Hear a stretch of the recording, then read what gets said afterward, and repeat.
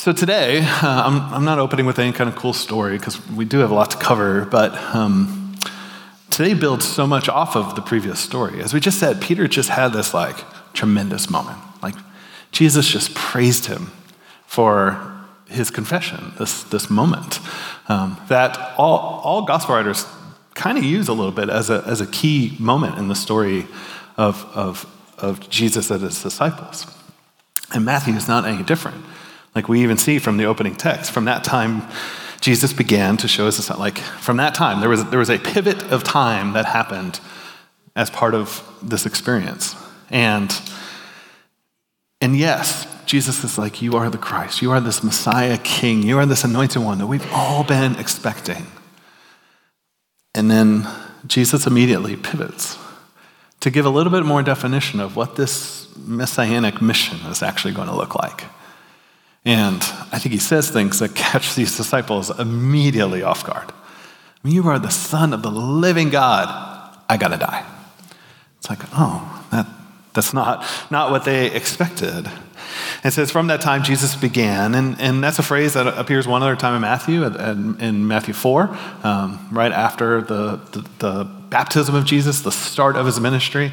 It's as if Matthew kind of frames these two big movements. One is now we're going to watch Jesus showcase a lot about the kingdom, and now we're going to see him point towards his death and kingship. And so we're going to move in that direction from this point on, heading to Jerusalem. Luke will actually say Jesus set his face towards Jerusalem, and so we get a little bit of that pivot here from Matthew of going, now we're starting to head towards the cross. And he says, I must go to Jerusalem. Which, once again, you have all sorts of imagery that Jerusalem has to be the place. You have someone like John the Baptist look at Jesus and say, behold, the Lamb of God who takes away the sin of the world. Well, guess where lambs don't take away sin? Galilee, synagogues. Where they go to die is Jerusalem. And I think Jesus has that in mind. This is where I need to go. And Jesus begins to connect with this imagery of the suffering servant, stuff that we as Christians are yes, Jesus had to suffer. But there was imagery in the book of Isaiah around one that would come that's going to suffer. And up till now, so much of the messianic, the king expectation that everybody was looking forward to was victory, was defeat of enemies. It was very David-ish. It was very Davidic. They were expecting one who was going to come take the throne and make Israel all that it was supposed to be. That was what people expected. There wasn't a lot of connection with that Messiah and this suffering servant out of Isaiah. Actually, most Jews would read the suffering servant stories and actually think about Israel as the suffering servant. We are the ones who suffer. It is by the wounds that we get inflicted as Israel that actually brings about healing in the world. So it's much more how they would frame those texts. But there's all these little pieces in those texts that also just don't make sense that way, that are just so restorative in nature that for Israel to be those things, it just doesn't work. It doesn't make sense. It doesn't connect. And there's a persona that's presented there. And so Jesus now starts entering into his ministry and it's some of the language around the one who needs to suffer and die so that things will be restored, that's me. And he starts presenting that to his disciples. And of course, Peter reacts to this. Peter took him aside, began to rebuke him, saying, far be it from you, Lord, this shall never happen to you. And he turned to Peter and said, get behind me, Satan. You're a hindrance to me, for you are not setting your mind on the things of God, but on the things of man. So far be it from me. It's a Septuagint, actually, idiom that may God forbid this happening. May this, God forbid it. It's Peter saying, this is not the mission. Jesus, no, there's no way you're going to die.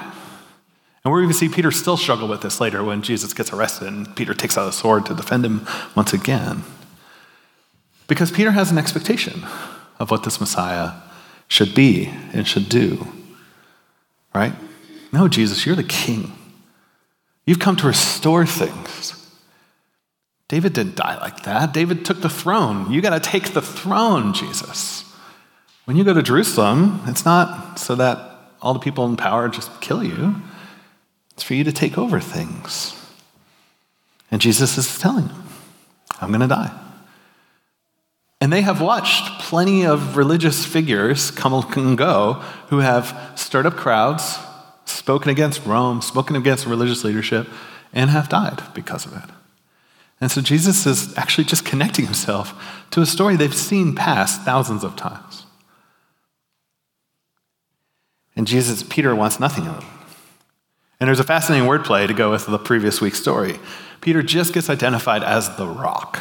He is the rock. He's getting renamed Peter. He gets called rock. And then the language actually reads, it says he's a hindrance. It's also like a stumbling block. He becomes a stumbling block to Jesus. Peter, you're the rock. What kind of rock are you going to be? You're going to be a stumbling block for Jesus. Oh, that's not the rock I was hoping for. And there's just imagery happening here. And it's the wonderful storytelling. And then Jesus certainly calls him Satan. Now, let's deal with that word a little bit. Satan, sometimes it is a title like the Satan, but it also simply means like adversary or opponent. It's not even always a negative character. Even the verb form is used of God. God can like Satan, can be adversarial or oppose somebody else. So it's like, is how we hear, get behind me, Satan, maybe how Jesus, I don't know. Perhaps Jesus is simply saying, Peter, you are my adversary right now, my opponent right now. Stop being an impediment, stop being the stumbling block for the very mission that God has. And we should also note how, in a very honor-shame world that the Middle East was, for a disciple to pull aside their teacher, their rabbi, their authority, and say no would have not been okay on any front. Now, Jesus is humble and everything else, but what Peter did was so socially unacceptable that I think the rebuke is a bit legit here too. That it's not, I don't think anybody would hear that rebuke and go, Jesus is out of line. I think everybody would be like, Peter is way out of line. Not Jesus here. And so I think we got to be cautious to hear it a different way. But Peter, once again, Peter's like, this is how the world works. You go, you show up with power, you have victory, we win the day. And Jesus is saying that's not God's way. Peter, you're setting your mind to how the world thinks. On the things of man, that's how everybody thinks. That's how Xerxes thought. That's how Nebuchadnezzar, that's how everybody thinks about kings. That's how Caesar thinks in Rome. Peter, you need to think differently. And the invitation that sort of shows up on the tail end of that is towards what some theologians have termed like cruciform, the cruciform life, this cross-formed life. Because Jesus tells his disciples, if anyone would come after me, let him deny himself, take up his cross, and follow me. For whoever would save his life will lose it, and whoever loses his life for my sake will find it. So Jesus moves to language of the cross. And for Jewish people, this isn't foreign ideas. Cross imagery was certainly permeate the culture. Every so-called Messiah that has shown up, every insurrectionist who had gone against Rome, like they had mass crucifixions. Some history reports up to 6,000 in a day of people that stood up, tried to stand up against Rome, tried to do something against religious leaders and authorities, and ended up being crucified, thousands at a time. Rome, I think that the phrasing is like Greek, the Greeks or the Persians invented crucifixion, but Rome perfected it.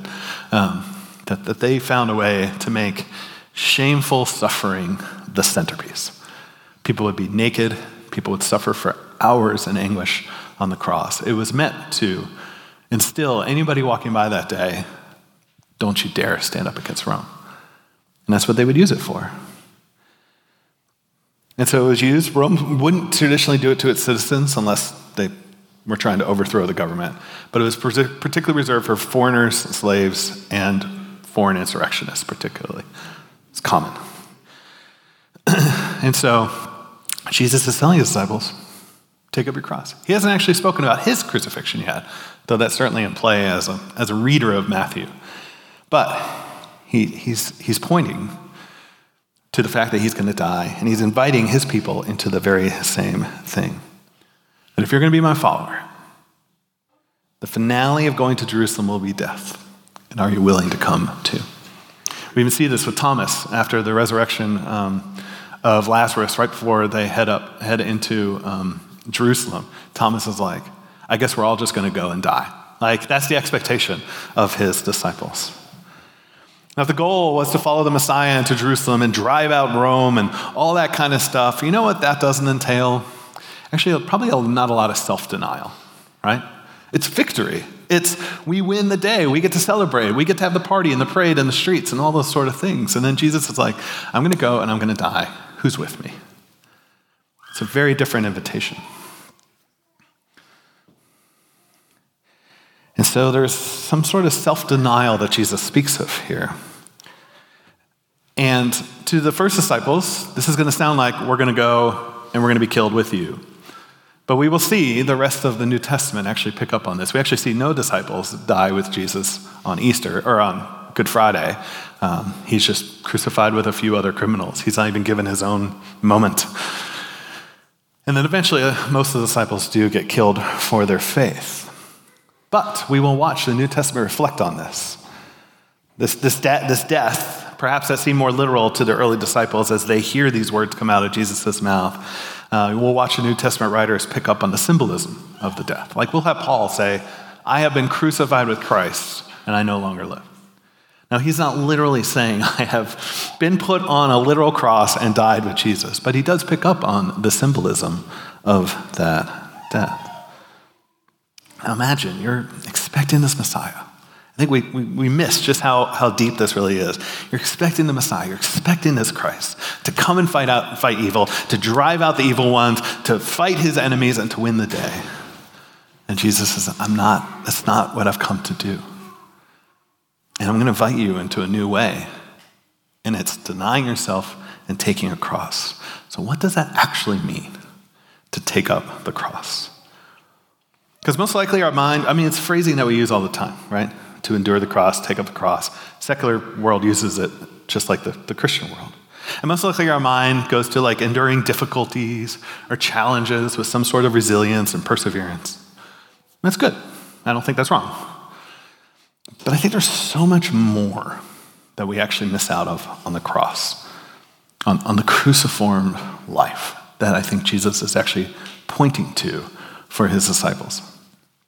This cross-formed life. Michael Gorman actually is one of the theologians that made this term pretty popular. And he says, what Paul means by conformity to the crucified Christ is showing that this conformity is a dynamic correspondence in daily life to the strange story of Christ crucified as a primary way of expressing the love and grace of God, to pull everything into the tremendous gravitational field of the cross. Because it's not enough to just speak of resurrection. Resurrection's wonderful. I'm for resurrection. It'll be a wonderful thing to celebrate on Easter. And it's not just enough to speak of big ideas like atonement, the way that Jesus cleanses us, because the book of Hebrews will focus there a lot of attention. But then you find Paul, and you find Peter, and you find these other authors. And what they focus on is peculiar, because they can simply say quite often, I've come to preach on Christ and his atonement, or Christ and his death. But Paul says things like, I desire to know nothing other than Christ and him crucified. And you find this kind of unique focus on the cross throughout Paul's writings, where he could easily just talk about Jesus' death. And it begs the question, why did Jesus have to be crucified of all of his deaths? Like, if I was telling a story, maybe, I would have Jesus like in the temple area, and then the high priest, for whatever reason, stabs Jesus, and then he stumbles into the Holy of Holies, and his blood is poured out on the altar that's in the special Holy of Holies, and atonement for the world is achieved.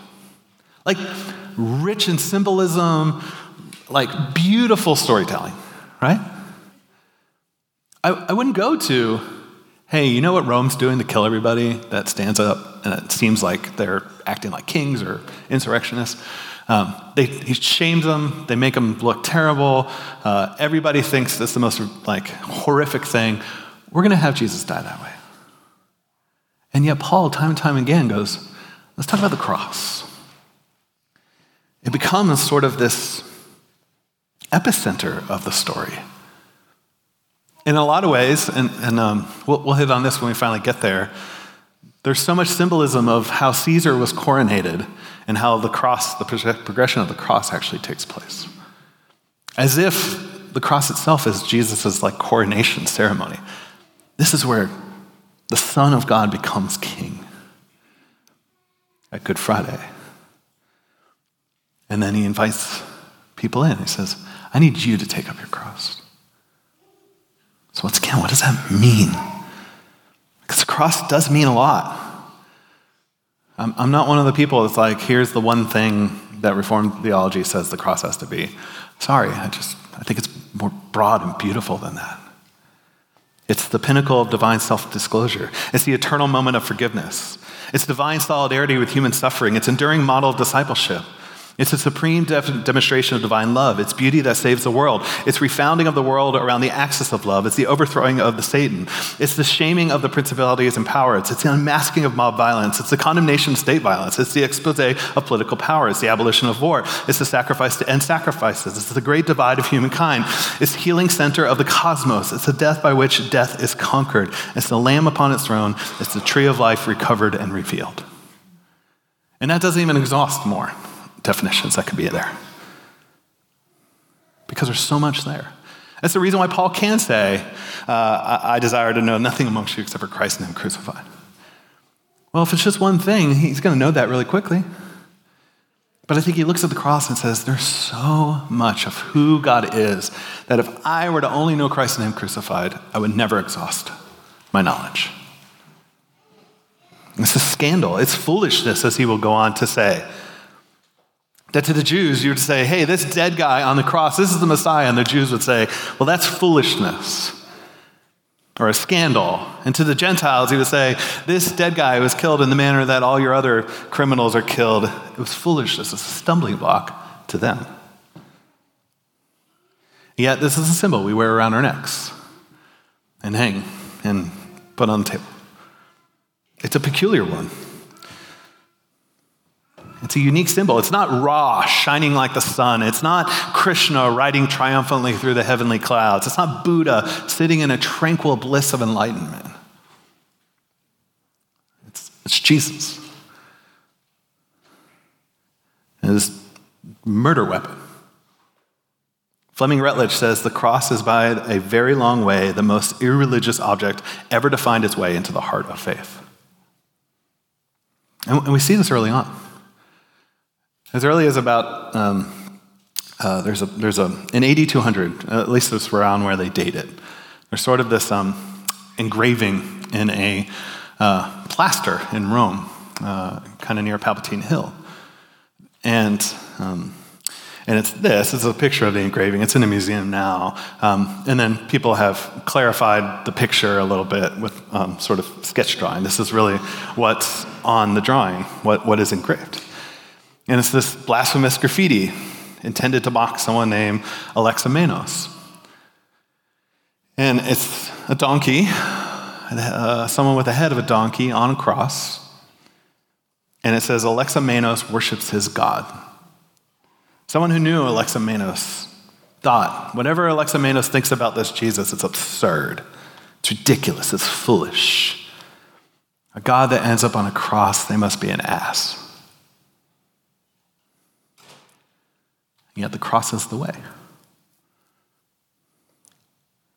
And we are invited into that way.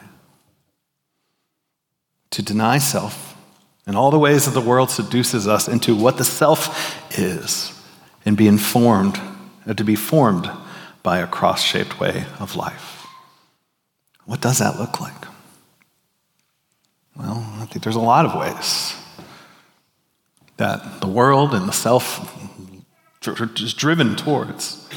Like the self wants to attack, win, be victorious. But the cruciform life is defiant at times, confident, and at times willing to lose. It's interesting when Paul gives very almost military pictures, like put on the full armor of Christ, do all these things, Here are all the ways that we as a community could put on the armor of Christ, because it's actually y'all put on the armor of Christ. And then he says, so that you can stand in that day. Not so you can go out and swipe all your enemies with their sword, but so you can stand. Because we tend to think of other people as the evil, the bad people. Maybe it's the other political party, maybe it's ISIS, maybe it's, whatever. Everybody has their own views of what the bad guys are. And if we got rid of that, then the world would be a better place. And how well has that worked in history? And we're called to fight evil, but not to be shaped by it, to stand with Jesus, to be informed by Christ, not one that is threatening or fighting others, to hurt others, harm others, but to stand and not back down. And if evil becomes so severe that's like, well, then we'll kill you then, it's like, all right, I get to be a martyr then. That's the invitation in. It's upside down. A cross-shaped life is so peculiar. Like the church, in some ways, gloried in their martyrs in the first 300 years. You actually had people, a few leaders say, stop running into the fire all the time. And the idea that is coming up quite a bit in our world, and I understand our political leanings here are not super conservative, but some of us are, and some of us have plenty of relatives that tend to use this kind of language, this sort of, we need to fight to defend our faith, right? We need to take up arms to defend our faith. It's language I hear quite a bit lately. And I think the early church would say, what are you thinking? The blood of the martyrs is the seed of the church, not the blood of a battlefield. That's the cross way of life. It's backwards. It's like Revelation 12, that you say, and they have conquered him by the blood of the Lamb and the word of their testimony, and they love not their lives, even unto death. They're willing to say, it's the blood of Jesus that does this. Not the blood of victory in a field. The cross-formed way is just different. How do you conquer evil in the cross-formed way? It's not by attacking it, but by willing to suffer and to die. Because the battlefield is not people, it's powers. And Paul will say it's powers, principalities. It's not flesh and blood. It's something greater. And the greatest ammunition we have against the enemy is to worship in suffering and in death. It's cross-formed. You want to take up your cross and follow him. Deny self, because the self wants things like pride. We don't like going low. We don't like humility. It's not a very natural state for most of us. We want the likes. We want people to notice. We want all the things. But the cross-formed way is low, right? Philippians 2, Jesus had equality with God. He had position and power. He could claim all of it. It was even Satan that came along and was like, hey, I'll give all that to you. You know, all the kings and everything, all the kingdoms. And hear me, it's a reasonable offer for Satan, because I'll tell you what, he probably had a fair amount of control of the kings and the kingdoms in the world. And he's like, Jesus, you can have it. And Jesus is like, this is not the way. The self wants to preserve your own self, your own reputation, but the cruciformed way is self-sacrificial. Once again, as Philippians 2 says, he took the form then of a servant. He sought to serve others. He sought to seek the good of others, to be others-centered. Philippians 2 will go on to say, yes, that he found his appearance of a man, but he humbled himself according to becoming obedient to death, even death on a cross. So once again, Paul being like, let's remind you, the cross is the centerpiece of the death, not murder in the Holy of Holies, whatever other stories you come up with, the cross. And he instructs them, says, so do nothing out of selfish ambition or vain conceit, rather in humility, consider others above yourself. That's cruciformed. The self wants position, but cruciformed is a servant. The self likes to hoard, to get more, to have more comfort, more stability, more stuff. And the cruciformed is generous. The self likes to build empires around, I think, a lot of those things, but the cruciformed is not the kingdom of empire, but the kingdom of shalom, of peace. Where guns are turned into farming tools, where donkeys are ridden into the town instead of war horses. It's so backwards. And sometimes this is the most intoxicating one, because we don't even realize it often. Like, how much do we really want to be cruciformed on this front? That perhaps instead of thinking America is the greatest nation, and hear me, there's tons of wonderful things about America. Don't hear me say it's not. But perhaps it's a little more like Babylon and Egypt in the story than we like to think. I'm going to get really personal. It's going to be some jabs here. Perhaps many of the things we've learned to enjoy about our lives have come at quite a cost. A cost that most of us verbally would be like, yeah, I don't agree with that. Slavery is bad, right? Hopefully we can all stand in this room and go, slavery is a really bad thing, right? But are we willing to really live a cruciform life? To go, I desire the kingdom of God at whatever sacrifice to me for the sake of somebody else. So therefore, I will buy a $9 chocolate bar, right? Because that's how much it's going to cost to buy a chocolate bar that's not made from oppressive labor practices and things like that. But that would be cruciform. That would be saying, Jesus, your kingdom matters because, and in it, all people matter. And so the things I consume and the empire I feel really comfortable being a part of, I really have to think through. And perhaps even push against the darkness around. And I can come up here and preach about like the personal sin of greed and generosity, and all of you would be like, yeah, that's right. You shouldn't be greedy. That's a really good reminder, all that kind of stuff. Which is great. And cruciform life would be a generous life.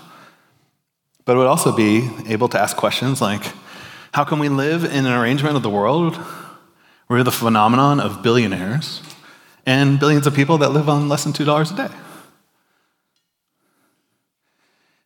That doesn't seem right. And some of you are like, Chris is now a Marxist. But no, I'm a Christian. And I read the prophets, and they rail against that kind of stuff. And I read Jesus, and I read Paul and James, and they have a lot to say around this very area. And we all feel rather comfortable in the empire that we live in. And hear me, some of it's wonderful. Freedoms, all sorts of that. I think a lot of that's great. But it also gives us a pretty comfortable middle class that many of us experience. And maybe we pursue the cruciform way to say, you know what, some of that's not good and right and true and reflective of the cross. And I need to learn to sacrifice for the sake of the good of someone else. By the things I consume, by the gentrification I experience, whatever it may be. The self wants victory, but cruciformed are willing to lose, as I said. Every 4 years we get this unique experience, right? Of the Olympics, that's what I'm talking about. And there's victory and defeat, and it's wonderful. And that's where victory is a great thing. There's nothing wrong with sport and competition. But that same year is the year that our politics kick in quite a bit. We have a wonderful election of two people that none of us want in 6 months. And it's a fight. It's a fight around who's the most bombastic, who's the strongest, who can win for our party. We have to win because if the other team loses, everything's going to be destroyed, right? Both sides talk that way, right? If Trump wins, this nation's over. If Biden wins again, this nation's over because he'll probably die and Kamala will take over and she's the worst. That's what everybody thinks. That's the argument. That's the argument on the radio. And it's just language that is just so dangerous in a way that's just not Christ-like. And if you're like, well, we have to do something. Well, maybe it is just flipping everything over. Like in the 1920s, 1930s, you had Germans who were coming off of a really failed World War I. They were shamed. They just, like, you had these young guys who felt like they were losing their country.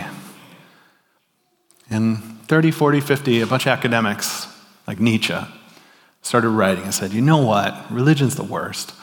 And you know what matters? Like power. Übermensch. We need men. It's the language of Nietzsche. He was heavily patriarchal. We need men. We need the Übermensch to take over in power. That is where victory is, when we could seize all the power and control the world. And then you had someone that spoke their language. Came one who said, we're going to restore a powerful Germany. We're going to make it great again. And he was bombastic.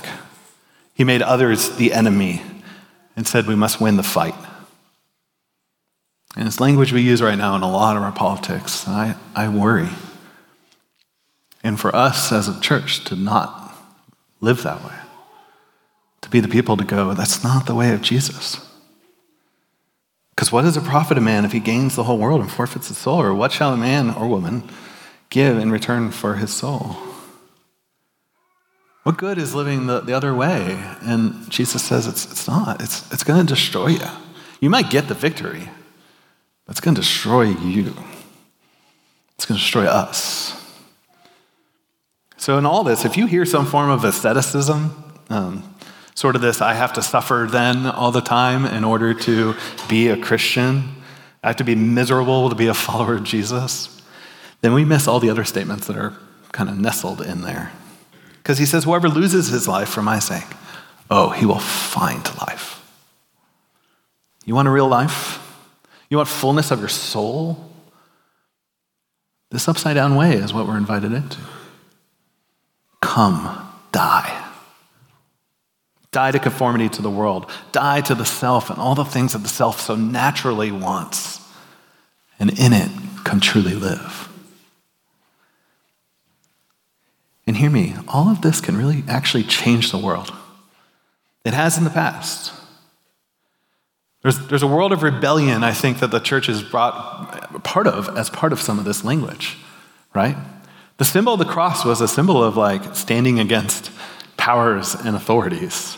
Now, some of those might be literal. Some of those might be more spiritual in nature.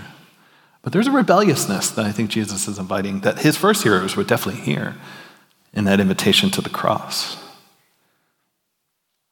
So how do we do that? I just think daily acts of rebellion. We allow ourselves to be formed, as I said last week, by a text that's thousands of years old. We confess a creed that's 2,000 years old, right? We don't say it a lot here. Like, I believe in God the Father Almighty, maker of heaven and earth. A creed that stood for years for the church. We pray prayers and do liturgies. We sit with Jesus in contemplation. We rebel against the world as it is. Because I know myself. I know how easily myself is seduced by the ways of the world at any given moment. Conform to the world. I need the practices of Jesus to rebel against the age around me. Good theology is not enough to stand against the powers of the world. We need spiritual formation. In the face of tribalism and rage and everything else that'll happen over the next 6 months, what would it look like to be the people of love, joy, peace, patience, kindness? Where's that nowadays? Gentleness? That's out the window. Self-control. In the face of busy and distracted and noise, we need silence and solitude with God and himself. In a world of exhaustion, we need Sabbath and restful practices. In the face of consuming and materialism, we need the practices of justice and simplicity that come from Jesus' vision for our lives. In the face of independence and self-actualizations, we need community practices based around the identity that comes not from within of how I best feel about myself, but an identity that comes from Jesus himself, of who we are. What would happen to be a cruciformed people? That's a very pleasant little noise. What would happen to be a cruciform people? We took on the counterformation, the countercultural ways of taking up the cross. There's this quote from Tish Harrison Morrison of what it looked like for a people to be cruciformed. She was speaking of the slave trade. She said the slave trade was crippled and eventually outlawed, not because of a few heroes, So we have our heroes, we have William Wilberforce and others, but because thousands upon thousands of peacemakers made little choices, each time we make a small choice towards justice or buy fair trade or seek to share instead of hoard, we pass peace where we are in the ways that we can. And God could take these ordinary things and, like fish and bread, bless them and multiply them. We can make revolution stories out of smallness. And so the invitation is to deny yourself in all the little ways as much as big ways. To stop conforming to the world and to take up our crosses that look so distinct and upside down with our crucified Savior. And we follow a king that's not of this world. We stand strongly to say that is of Satan, that is of the enemy. Here I stand, I can do no other. And we seek the good, wherever it may be found.